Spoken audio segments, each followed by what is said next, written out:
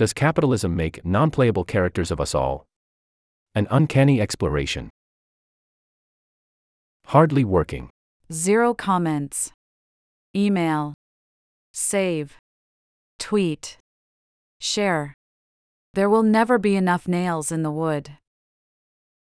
The pseudo-Marxist Austrian art collective Total Refusal creates short films with visuals generated entirely from within popular video games.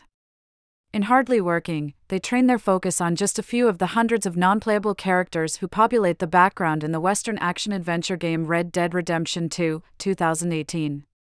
These often seen, rarely scrutinized carpenters, laundresses, stable boys, and street sweepers occupy a circular, uncanny reality centered on the repetitive tasks that hardly make a mark on the world around them. At first dryly humorous, the proceedings grow disquieting as the narrator prods the viewer to consider the infinite loop of labor performance of life within a capitalist system. Directors: Susanna Flock, Robin Klengel, Leonard Molnar, Michael Stumpf. Website: Total Refusal, https://totalrefusal.com.